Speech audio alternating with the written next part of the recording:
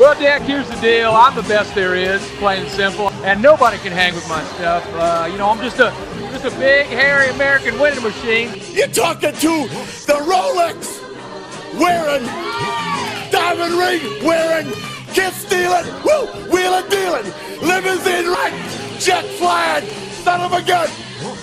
Welcome into the Victory Bells podcast. Gangsters, what's up, guys? Hey, guys. Oh, big gulps, huh? All right. On Red Raider Sports Radio. Well, see you later. And now, here's Will. Straight cash, homie. What's up, everybody? Welcome into the latest edition of the Victory Bells podcast. I'm Will McKay here with my main man, Matt Clare, right from the Hypnotic Donut Studios. Guys, if you're in DFW this summer, I highly encourage you to check out our friends at Hypnotic Donuts, whether you want a donut, chicken biscuit, or if you're going after something a little sweeter, you can go over to Hypnotic Emporium and get a little ice cream, maybe the ice cream sandwich, all those things. Get on over there and check those guys out, like I said, this summer, especially as the kiddos are getting out of school and you're looking for some things to do. You're like, hey, why not eat? Right, Matt? I mean, that's always the things to do with the kiddos.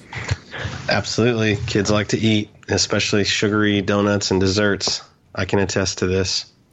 You can attest as an actual customer of our friends at Hypnotic Donuts as well. That's right. And, we'll talk about it later in the podcast, but based on your latest updates, you soon will be too. I soon will be too. That is yeah. Is correct. So, I mean, you're now on the hot seat. You have to, you have to show up and you have to show up and you have to eat donuts and ice cream. Can you do it? I would say what a challenge for me to sit down and eat something that I'm sure just will be so hard for me to do. I know James is just going to have to twist your arm and just make you try these things. I mean, I'm sorry. Oh Lord! But in all seriousness, guys, please go check those guys out if you have a chance. They're big time Red Raiders and big supporters of Red Raider Sports. So go check those guys out. Speaking of summer, Matt, we're starting to get into that time of the year where, the only thing we got going on right now is Red Raider Baseball, who they obviously had a big weekend in Stillwater where they took care of business and going into the Big 12 tournament here later this week, so best of luck to them. But outside of them, I mean, for the most part, your athletic calendar's kind of in the books here. I know men's golf is going to go try to win a national championship in Stillwater this week. But for the most part, you kind of got things in the books, and we're starting to get into that summertime, Matt. So, I mean, we're really getting hot and heavy into recruiting season here. And for the first time, man, it's one of these things where because of the early signing period, this is the first year where you can take all these official visits in the late spring. You can take them in the early summer. And Tech's kind of seeing the direct effects of this because what we really wanted to harp on and just kind of discuss and give our thoughts on were this visit weekend that's coming up here for the Red Raiders, where it looks like that weekend of June 8th through 10th, they're going to host looking like possibly double-digit prospects. So just kind of what's your thoughts on how things have changed, Matt, and what that might look like and how different that is bringing that many kids in during the summer? Well, we've talked about it for weeks, right? All the changes to the recruiting rules for this 2019 class, and that's something we're going to focus on a lot more here over the next month because every program across the Big 12, across the nation is using this differently. I would liken it to the early signing period where every kind of program took their own approach to that. Last year, this would be very similar. I know a lot of schools made the spring game a huge visit weekend for official visitors, and what I've seen mostly out-of-town visitors, which is common for a school like in Oklahoma, even in Texas as they try to recruit more nationally. But the in-state prospects, I don't know, how much they've used official visits, right. But now we're at the point of the year where, that new rule can start to be an advantage for a Texas Tech. And I think in your one-on-one interview with Kingsbury, he took the good and the bad approach as well. The quote unquote bad was that he could not. The bad was that he could not imagine, coming to campus when there's nobody there and you don't have, all of the 40,000 students walking through campus and the city's, I don't know, not quote unquote the same, but, it's different. It's a lot quieter, yeah. Right. But then on the other side, he said, it's invaluable to get these kids who may not have had the opportunity, whether it's just financially or schedule wise with parents working, to actually get out to Lubbock on their own dime and spend the time that they need to spend in order to make a commitment or make a long-term decision. Because when you really think about it, and I do this often when trying to put myself in the shoes of a recruit, if you just drive all day from a Dallas or a Houston and you spend, in reality, at most 8 to 10 hours around the coaches, and then you're in the car more than you're actually in Lubbock. I mean, it's hard for somebody to say, yep, that's the college I'm going to for the next 4 to 5 years. And that's, I think, why you see, just with everything involved in recruiting, you see these early commitments and kids are like, 2 months later, 3 months later, whatever the case is, they're like, well, wait a minute. I mean, I kind of made a rash decision there, whatever. We just saw a kid decommit from Cal that Tech offered last week. Exactly. In Tech, Arkansas, I think Missouri offered. So, I mean, we're in that open contact period, and especially it's just magnified now that kids can take these official visits. Right. I know I kind of went off on a tangent there, but that's really kind of what Kingsbury had mentioned, is that it's good for them on the bright side to actually get these kids on campus that maybe otherwise would have only been able to spend like half a day there, or would have had to wait till the fall, and maybe they lose ground, again, not with every recruit, but maybe with some. And so what the interesting thing for me is, they are picking that one weekend, it seems like June 8th through the 10th, and they are going to host, I've heard, upwards of 8 to 10 official visitors. And on top of that, there will be some other unofficial visitors who are saving their official visit for a later date, right? Every kid has a different approach to that. So those are my thoughts. And, again, like I said, more to come on just the overall strategy, and maybe a look at what some other staffs and some other programs are doing both in this conference and around the nation. But on the whole, I mean, we always talk about it on the site, and I'll let you kind of run with it, but, getting the kids to Lubbock, letting them kind of see everything for themselves, and letting Texas Tech sell itself above and beyond any preconceived notions or perceptions of what it is or is not. Yeah, and I think the thing where, if you're the staff, and I think you these guys, a lot of these guys who either went to school here that are on staff, or guys that have been around here at least a couple years, they know what Lubbock's like in the summer, and it's a lot quieter. There's not near as much activity. Summer school is still going on at Tech, but it's just a very different atmosphere than it is in the spring or in the fall even. But to that point, in my opinion, that's the case, I think, in a lot of these places during the summer. I think especially some of the smaller towns where that are more college towns than even Lubbock is, because don't get me wrong, Lubbock is a college town, but it's also a city of 250,000 people without the students in there. Where meanwhile, we talk about places like Stillwater, Oklahoma, which it's close to Oklahoma City, but Stillwater, unlike Norman, isn't really in Oklahoma City proper, and it's extremely small. Waco, is a pretty good sized city, but it's smaller than Lubbock. You go into the SEC. Think about all these schools in the SEC and how small a lot of these towns are. I don't think that Auburn, Alabama is a big town. Athens, Georgia, while it's not small, is not some huge city either. There's all these towns that are still pretty small, and I think that maybe that won't be as big of a deal maybe as the staff thinks it is because of that. You know what I'm saying? And I think these kids understand that when they come in the summer that there's just not going to be a lot going on because it is during the summer. But at the same time, like I said, Lubbock's a bigger city. I think you can sell them on the city in the summer and just say, hey, look at all this. Look at what all there is to do. Look at how much all these people care about Texas Tech and everything around the campus. So I don't know. We'll kind of see how it goes and see what feedback we can get, either on the record or off the record. But let's just kind of look at who we've confirmed here so far, Matt. I believe we've got 6. I don't want to really confirm anybody because, again, it's hard for us to forget. But when we're on the podcast, this is free. But okay. We'll keep some of that back. But the ones that are public, I guess, we can maybe mention those. I know a couple in particular that come off the top of my head: Markel Reed from Temple and Jonathan McGill from Coppell. Right. Both they're all DBs so far that are public and confirmed. Right. We have a few others that we'll be posting on the site. Right now, the difficulty is charging through who is really an official and who's an unofficial. Because right now, I'm more so concerned that we track these official visits. Because for me, and I wrote about it last week, I think the common fan, the fan on our website, I think, what would you say, like 80 to 90% of them absolutely know what an official visit means versus unofficial. I would say 90 to 95%, yeah. Yeah, so I'd like to just focus on that for a second rather than who is actually visiting. The bottom line is, make sure to come to the site, RedRaidersports.com. We cover this stuff A to Z, back and forth and everything in between. So any recruiting stuff, we'll get all the details posted on the site. But I think that what's so unique and what's paid attention to, when we talk about official visits,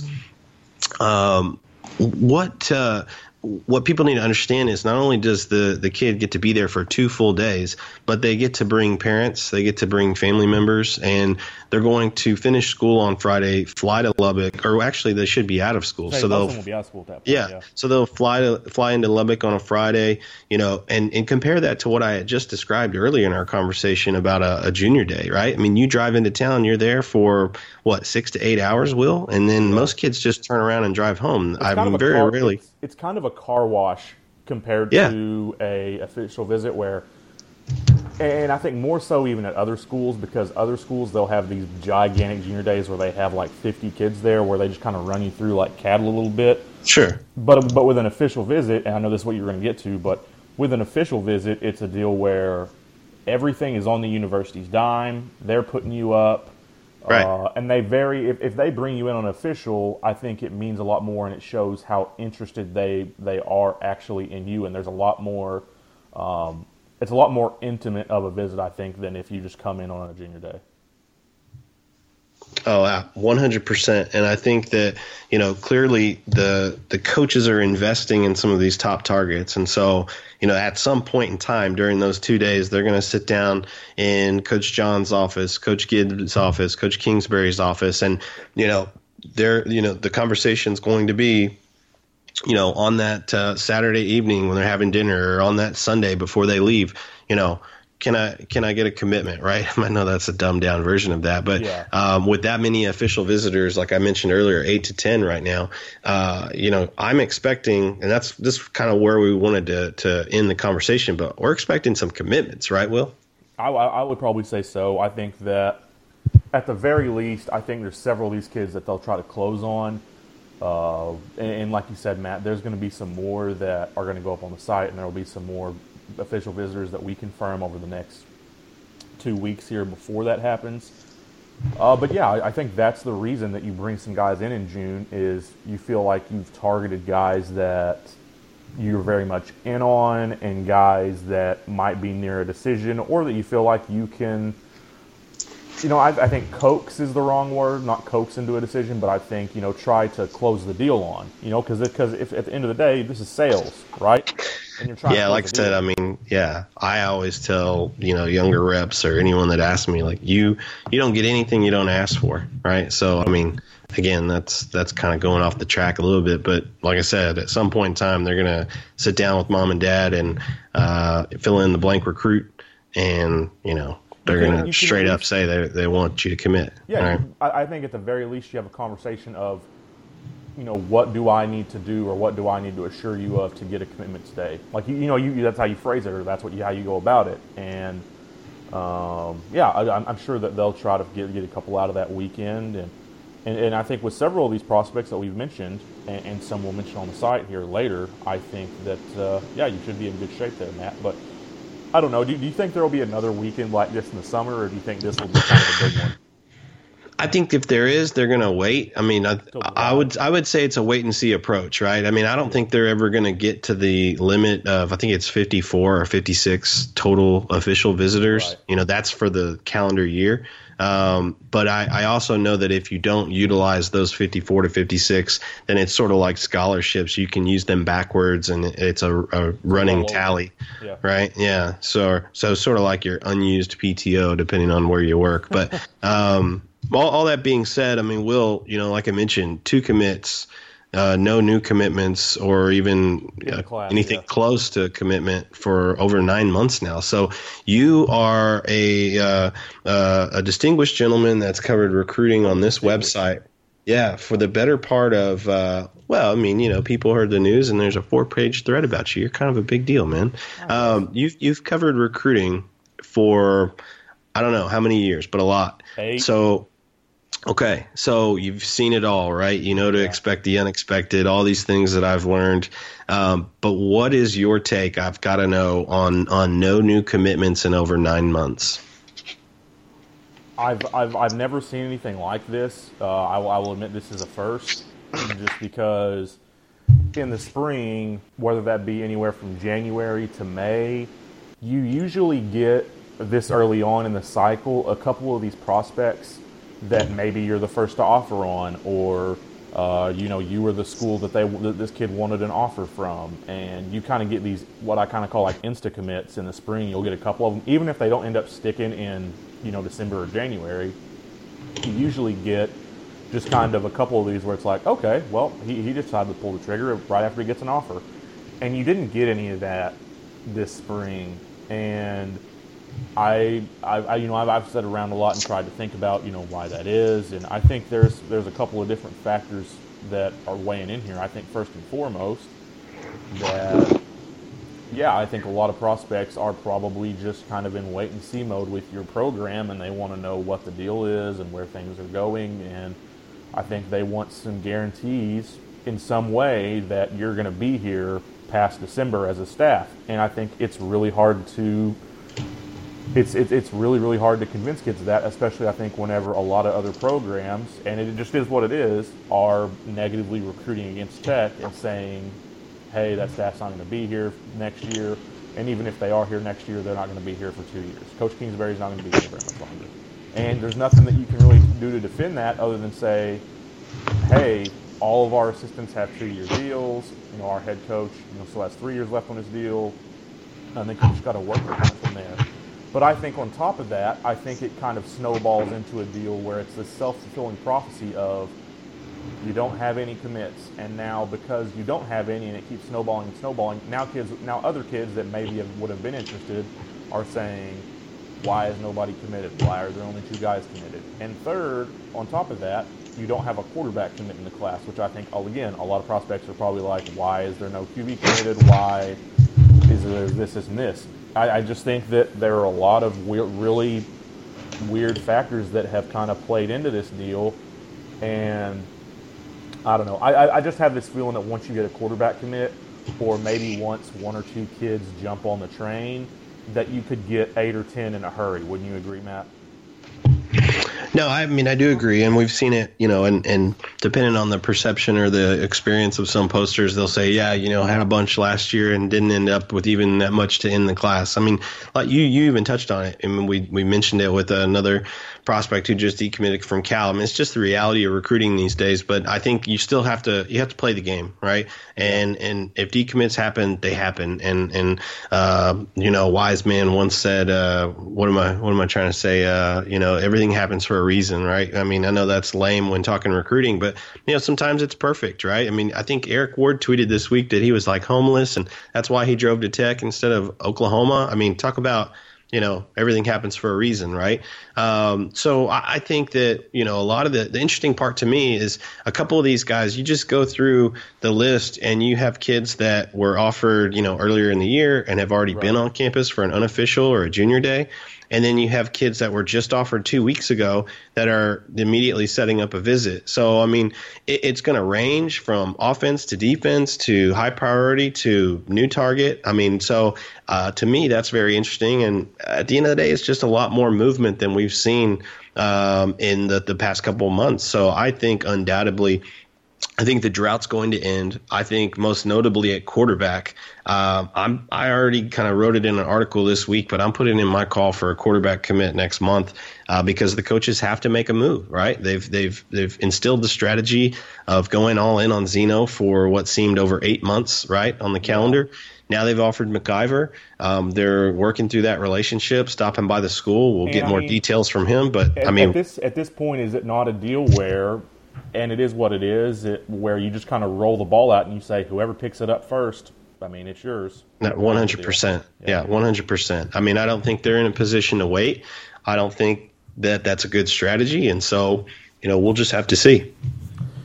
Yeah, we'll just kind of have to see what happens here. But I think that if you get a quarterback commit, and we'll see if maybe you get a quarterback visit that weekend of the 8th. I haven't heard anything official yet, but I think that certainly could be a possibility. Yeah, I think if you're a betting man, you can definitely say that a quarterback will be in town.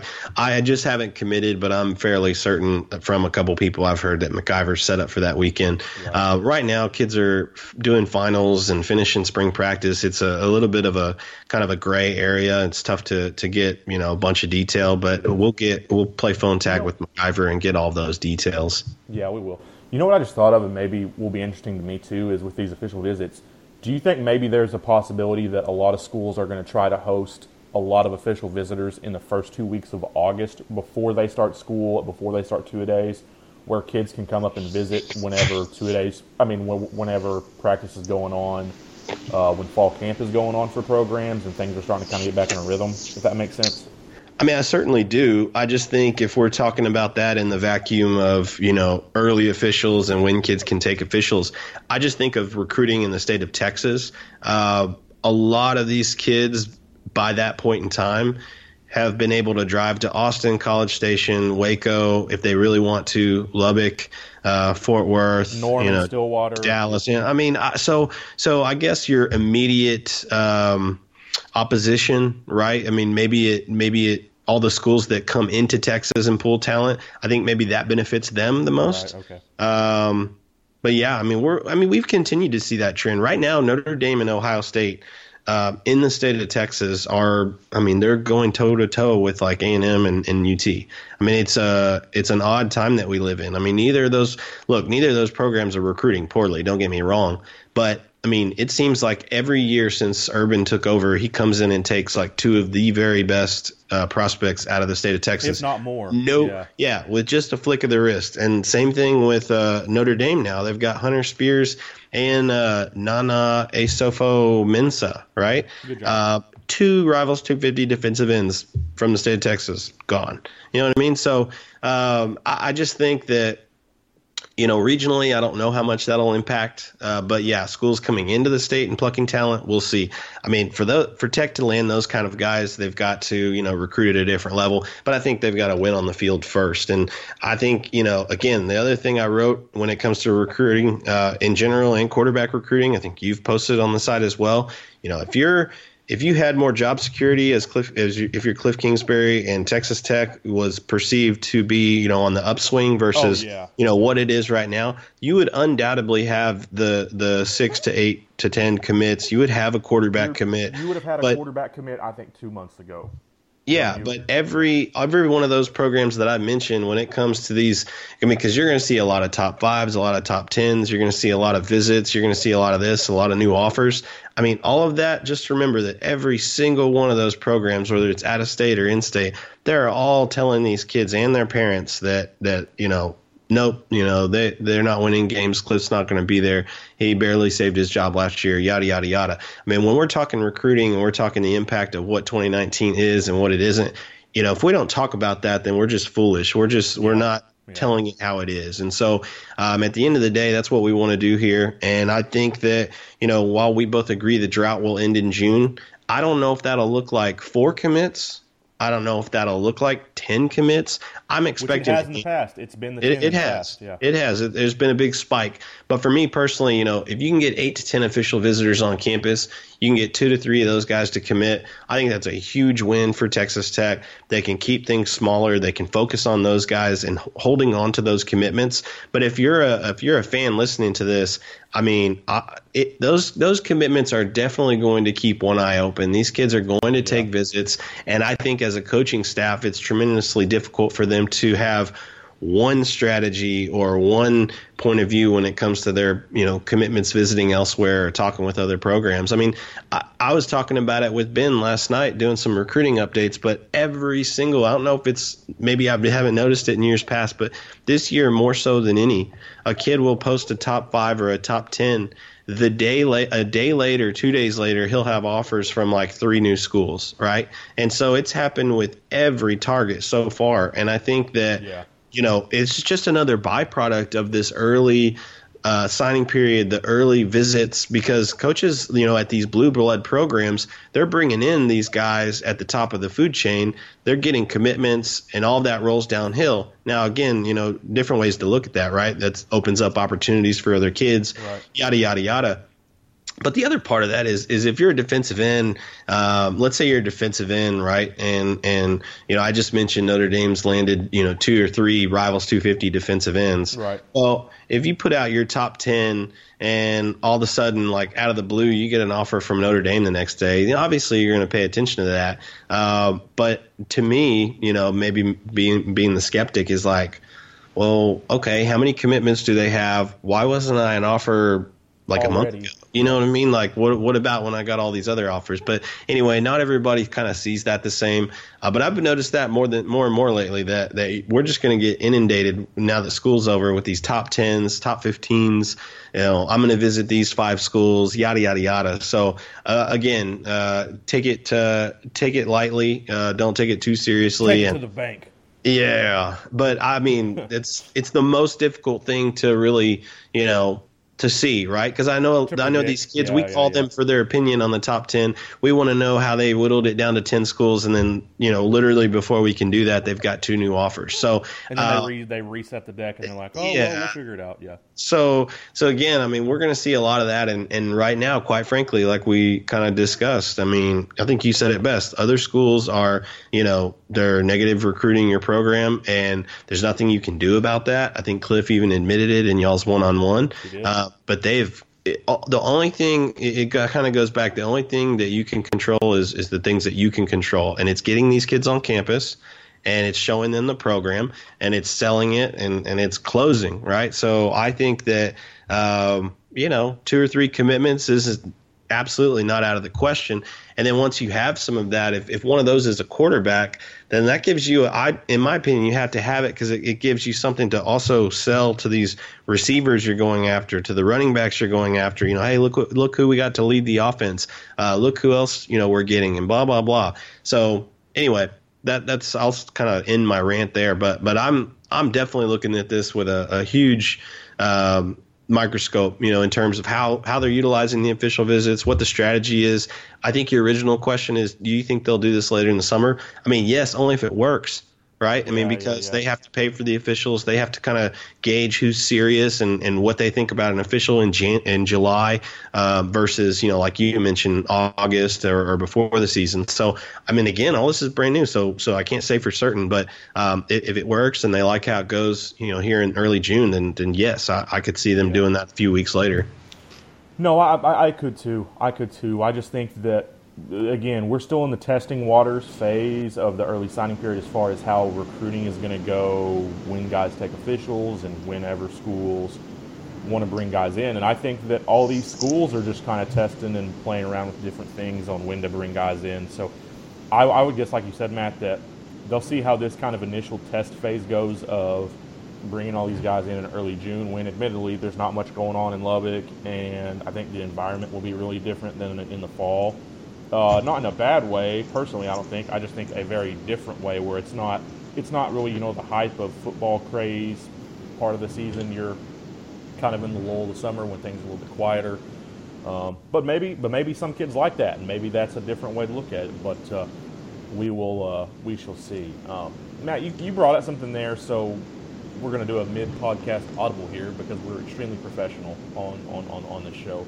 But you brought up, my interview I did with Coach Kingsbury, Matt, and we haven't really talked about that on the podcast since I did it. So from what you read of my interview or what I've told you, what to you, Matt, as a guy who just read it, and for you guys listening, if you haven't read it, go over to Red Letter Sports, where I did a 5-part interview with Coach Kingsbury, exclusive one-on-one, where personally I thought he was very candid and open about a lot of things. But for you, Matt, what was it whenever you read that interview with Coach Kingsbury that jumped out at you, or just what were your kind of overall thoughts from all the things that he had to say, or was there anything that stuck out? No, I mean, well, a lot, right? Because you broke it into 5 parts, so I won't, go on another long monologue here. Right. But for me, I'm a recruiting nerd, and so I don't know if it's a cop-out to describe it as honesty, but I like how he doesn't sugarcoat anything or give a coach's answer, right? I mean, I think you asked him specifically about the perception that he's playing, coaching for his job, and how that may be affecting recruiting. And I thought he gave a very honest answer.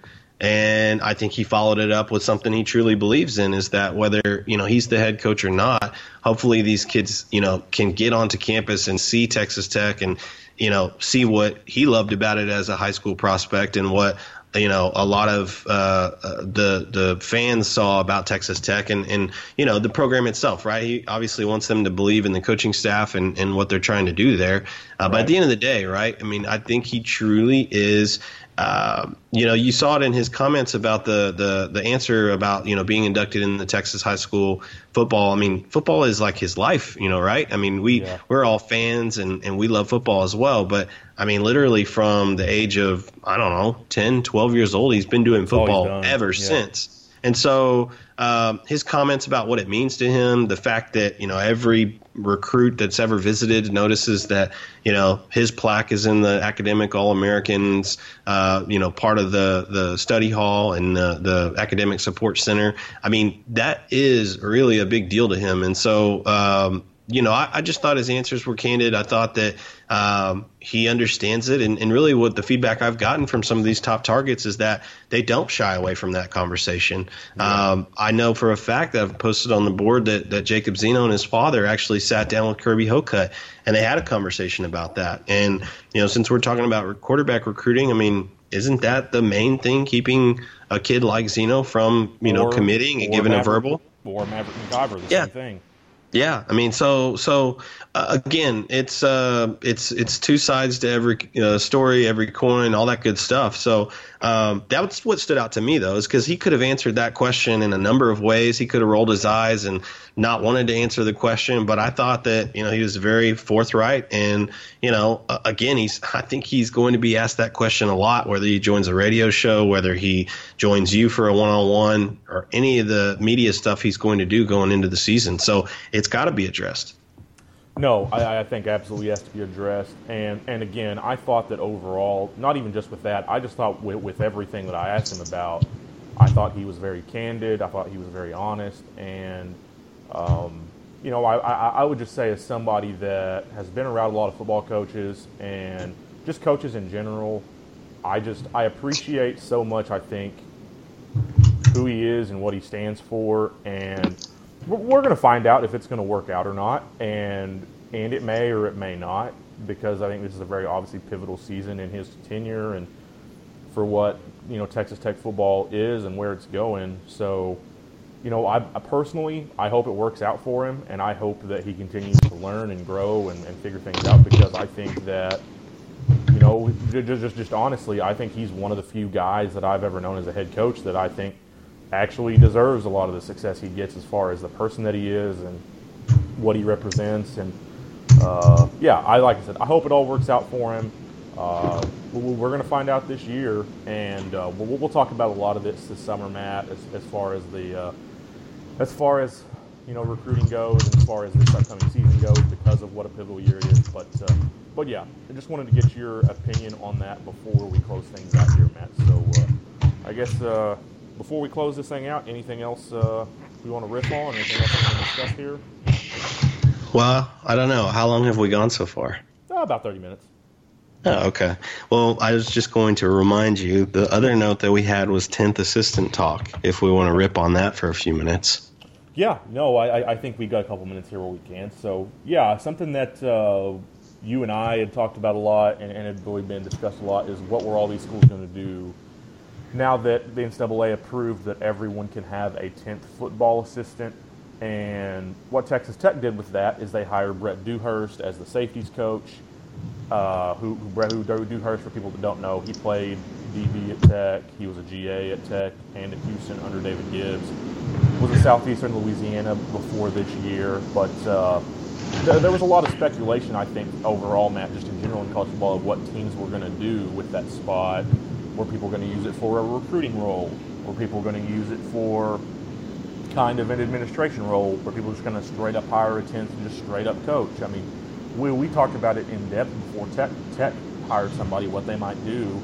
And earlier this week, I know a lot of you probably read it, but The Athletic actually did a piece on what everybody did, and they broke down the numbers. So I'm not going to go super into the article because it is behind a paywall for them, and I don't want to take that away. But the numbers they broke down are anything anybody could look up. So that's what I'm going to kind of break down here. Just overall, some of the things that stuck out here, Matt, was for the 10th assistant out of, 130 programs or whatever it is in college, in D1 now, in FBS, 43 of those programs promoted someone from within, 21 hired from another FBS program, and then 17 either hired from non-FBS or from somebody that has been in college football before. So I thought those numbers were interesting. The more interesting one to me, and the one that really stuck out to me of that, was this, where what would be your guess, Matt, just before I say it, as to, okay, whenever everybody hired, they specifically hired this position. What do you think that position is before I tell you what it is? I mean, I would guess like special teams or, I don't know, added a defensive coach. Yep, you are exactly right. That's exactly what they did. So good job, Matthew. Yeah, thank you. But specifically, the most hired position was a DB coach, where 24 coaches got hired, either as a secondary coach, a specifically cornerbacks coach, or specifically safeties coach, which I thought was interesting because that was the most at 24, and then the second most at 17 was special teams, which I think does make a lot of sense. But I think for me, Matt, let's kind of look at this real quick, where 43 schools just kind of straight up promoted from within. Does that surprise you at all that that was the thing that a lot of programs did instead of going outside of the box and hiring somebody from somewhere else? No, because you have the haves and the have-nots, and the haves are the I don't know, for lack of a better term, that top 10% where they're just making money hand over fist, and they can come buy your coach. I think you saw that with Ohio State. They basically bought the Washington State defensive coordinator and gave him a co-defensive coordinator title. So, I mean, there's no reason to sugarcoat it. Again, haves and have-nots. I don't think, I don't say that to be negative because I don't think you and I ever expected Tech to go and do something crazy. I mean, all we reported was that it would be, a low-key hire, just like, you look at Carl Scott, right? I mean, when he came in, he wasn't a heralded hire. Everybody was mad that we were just swapping coaches with Louisiana Tech. Right. Well, and in his limited experience before that, well, guess what? Now he's the DB's coach at Alabama. So, I guess your opinion doesn't matter, right? You know what I mean? Yeah. So who are we to say any of this stuff? But yeah, I would, we joked before the podcast. It's kind of like Tech loaned Dewhurst to that other program for 1 year and then recalled him back, right? Yeah. But I think, Gibbs specifically, he likes his guys. He likes his guys that know how he likes things done. And for him to, like you said, step into that full-time defensive coordinator job with no, I say no, not as much responsibility day-to-day for the DBs, it does help your program. And I think that, I'm a big proponent of opportunity, right? I think that it's been proven out. I'll just call Oklahoma State out. I mean, Gundy loves to hire these guys with no experience.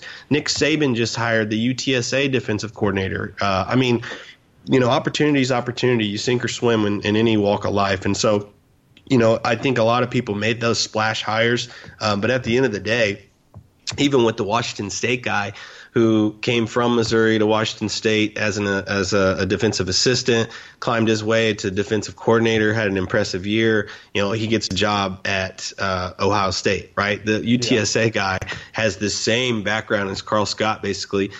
He gets hired after a few years at UTSA by Nick Saban, takes Carl along with him. I mean, this coaching carousel, this coaching profession is wild. I mean, you look at some of the guys that Tech hired. I mean, they hired the special teams assistant from Ohio State, and Adam he was, Shire, I think, yeah. I mean, so out of conference, out of state, all of that. I mean, you're packing your bags and you're moving to Lubbock, Texas. Same thing with Kevin Johns. Yeah. Yeah. So, I mean, it's wild. It's unpredictable. But in terms of the 10th assistant, we always kind of thought, high school guy or, FCS level coach. And I mean, that's what happened. So I think the cool thing is Dewhurst is already familiar. I mean, he had to recruit his tail off from a social media and a text and a long distance relationship standpoint when he was a GA at Tech. So he's not unfamiliar with their methodologies or who the people in the room are. So I think that gave him a leg up. But most importantly, on the field with the DBs, I mean, he knows what Coach Gibbs' philosophies are. He knows how he wants to coach. And, furthermore, he knows, what fits in that defense. So him and Jennings working together. He played Power 5 in the secondary, yeah.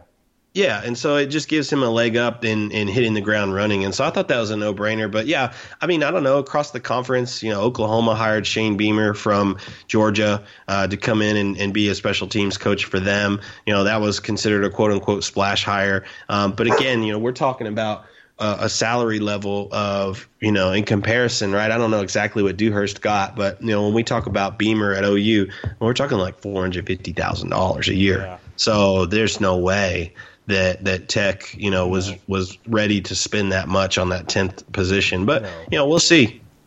We'll see. The other interesting thing, and you brought it up, Matt, was that I thought, and you did too, that maybe a lot of these schools, especially in Texas or other talent-rich states like maybe Florida or California, that maybe some programs would hire a high school guy to maybe try to lure in some prospects and do that.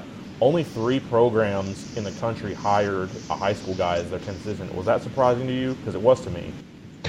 No, and I'll tell you this. So we were talking about the site that produced this article about the 10th assistant. I actually read one a few weeks back about how I don't know the ins and outs of it, but there's a rule now on hiring coaches or trainers, and then also recruiting that, so for example, the guys that went to join Baylor, that first, this initial, I guess initially they can recruit, and bring those kids in. But now that the rule has changed, that particular, I don't think Joey McGuire can recruit at Cedar Hill for 2 years or 12 months. I don't know the exact rule. We'll have to look that up. But no, it didn't surprise me because, now there's that rule is so sticky. And so maybe where that was, a little more alluring, because it was a combo kind of package. You can't do that now, right? So essentially to break it down for Tech fans in the easiest form possible, Cliff could not have hired Emmett Jones today and also taken a few commitments from Salk, shortly thereafter. Or Mike Jinks whenever he hired him from Cibolo. He could not have gotten kids from Cibolo. Yeah. Correct. So yes and no, right? But again, I go back to if there's a coach like a Joey McGuire who's absolutely ready to make that next step and could be a beast coach at the college level. Same thing with Emmett Jones. You still hire. Martin, who went to Maine. So you still got to hire him. You know what I mean? And you just got to abide by those rules. That's all. But yeah, that's why I didn't expect a huge spike in that. Okay, I got you. No, interesting. The other things that stuck out to me were 13 schools hired a tight end coach, which to me, in my opinion, means they just hired a second offensive line coach, which I thought that made a lot of sense to me. But the other thing, and you touched on it, Matt, where a lot of these schools hire an assistant, so they wouldn't have to have one of their coordinators be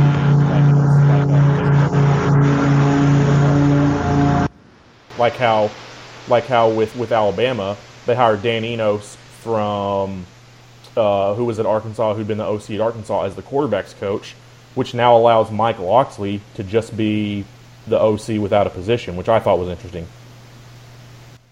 Yeah, it's like I mentioned with Gibbs and Dewhurst and that freeing Gibbs up to do some other things. I mean, not that he didn't have ample time before, but it just gives you more, on-field technical coaching and teaching. And so I think it's a good thing, regardless of who you hire. A lot of coaches, maybe you were going to get there, but another part of, when you consider the internal promotions is, I know, for example, at Baylor, they promoted their director of player personnel, who was like a behind-the-scenes recruiting guy. They promoted him to a secondaries coach. Now, I don't know enough about him to say, oh, yeah, he always wanted to be a secondary coach, but he's a really good recruiter. And so if you get him on the road and you get him in front of coaches and in front of players now, I mean, that gives you another leg up, right? It's kind of like the old, how good of a defensive line coach was Prunty, compared to how good of a recruiter was he type of philosophy. I'm not saying, either which about either guy, but same conversation with the individual I'm mentioning here from Baylor.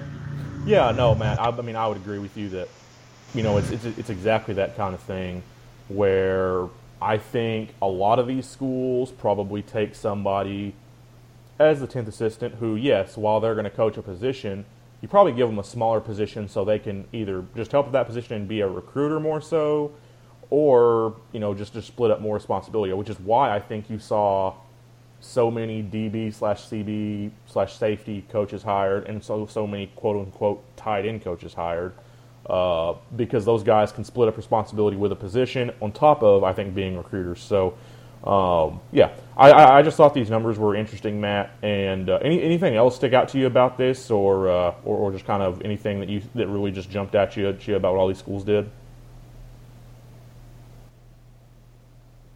Say that one more time. I'm sorry. I'm going on mute because the guys are here mowing my lawn, so I don't know if you can hear that.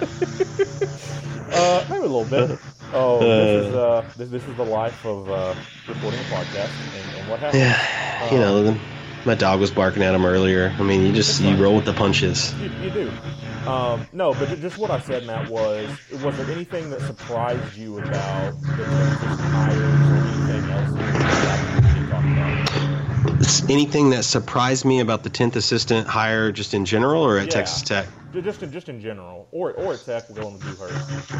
I mean, like I said before, I knew it would happen, but I mean, so I'm not comparing Washington State and Texas Tech directly, but like, how would you have felt if David Gibbs got hired as the co-defensive coordinator at Ohio State and you had to get a new defensive coordinator again, just when you thought you had some continuity there, right? Yeah. I mean, it's surprising in that fashion. So that would suck. And so, it happened to the Tech staff, right? Coach Scott got poached, and a few other guys went elsewhere.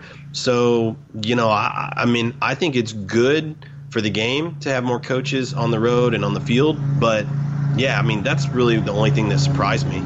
Yeah, so I would agree with that. I think that's the only thing that really surprised me. Other than, I guess I still just thought that more high school coaches would get hired, or I thought that there would be more of these guys who maybe took a role where they're on staff and they're not really necessarily a coordinator or a position coach, and more so you just hire them to be, quote unquote, like associate head coach, where they basically are a recruiter, or they're helping, the head coach with coaching duties, or doing more, unspecified, which there were 2 hires made that were unspecified, and I think that was, kind of part of it. But overall, I think that a lot of this made sense as far as the 10th assistant hire, and I think that a lot of it made sense. So I guess, one more time, Matt, I think before we get out of here, anything else that we want to cover, or anything else we want to jump on here?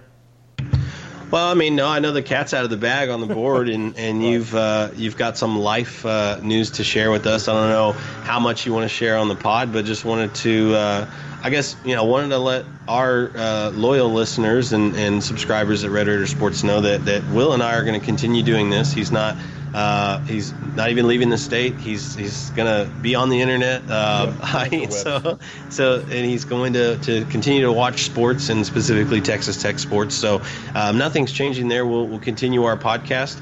I think while your role at Red Raider Sports is changing, that's the same at the site. You want to try to do what you can with us. But yeah, I mean, I'll let you kind of take the floor, man. Now that the cat's out of the bag a little bit, maybe tell your side of the story here, Will. Yeah. I think, admittedly, there's just been some, there's been some life changes of mine that have gone on here in the last, in the last few months, and some things, have changed. And I think for me in life, it's the right move for me to head on from Lubbock and move on to Dallas, which people don't know I'm moving to Dallas. And, has nothing to do with me not loving what I'm doing in sports. Absolutely do love it. Just think it was my time for my next stage in life. And like I said, still going to be around, stick around, still going to be doing things for Red Raider Sports. here in June and July, I'll probably take a little bit of a step back other than doing the podcast. I'm for sure going to keep doing the podcast the next 2 months. But with everything else, going to take a couple steps back and, just trying to get my feet under me before I get back in the game. But yeah, going to try to, help us out with some recruiting coverage here in Dallas that we haven't had before.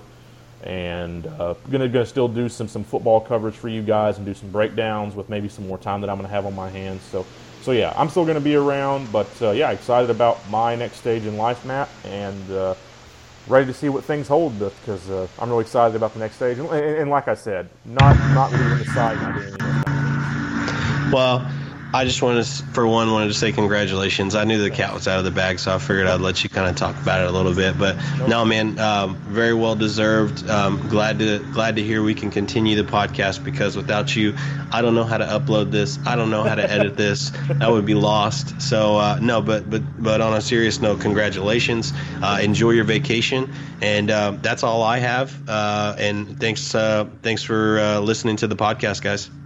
Yeah, guys, thanks for listening to the podcast with Lawnmower Man going on in the background as well. But, oh, man, what a throwback to that movie. I'll go back on mute. See ya. All right. Thanks so much, guys, for listening to the podcast. I'm Will McKay. He's Matt Clare. Hope you guys have a great rest of your week.